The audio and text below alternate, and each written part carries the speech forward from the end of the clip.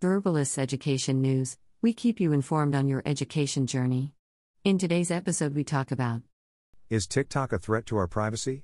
This is the question on the tip of many people's tongues when discussing TikTok.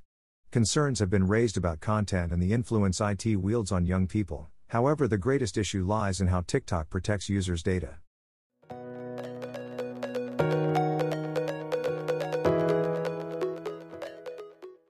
With over a billion active monthly users, TikTok is fast becoming one of the most popular social media platforms.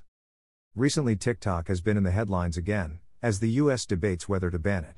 TikTok, owned by Chinese company ByteDance, has long been accused of close links to the Chinese government. In 2020, the US investigated TikTok and found no evidence of the platform sharing any data with the Chinese government or acting on their behalf. However, there is some evidence of political censorship on content challenging the Chinese regime.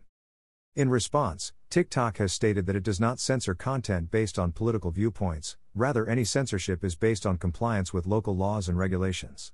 TikTok also argues that it collects less data than platforms such as Facebook or Google since it doesn't track user activity across devices. The United States is not the only country reviewing their position on this application.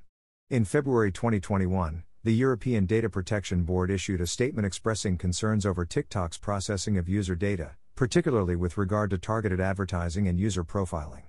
However, these concerns have not yet resulted in any bans on TikTok in Europe.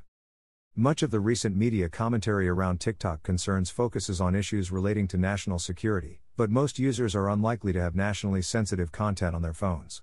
For individuals, the risk is not significantly different to that of other popular social media apps.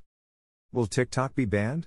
That is a good question when the data protection practices of Facebook, Google and other tech companies are also less than perfect. Holding TikTok accountable is surely a move in the right direction. However, if other platforms are not equally scrutinized, we will continue to wonder how safe our data really is. Verbalist Education News, we keep you informed on your education journey.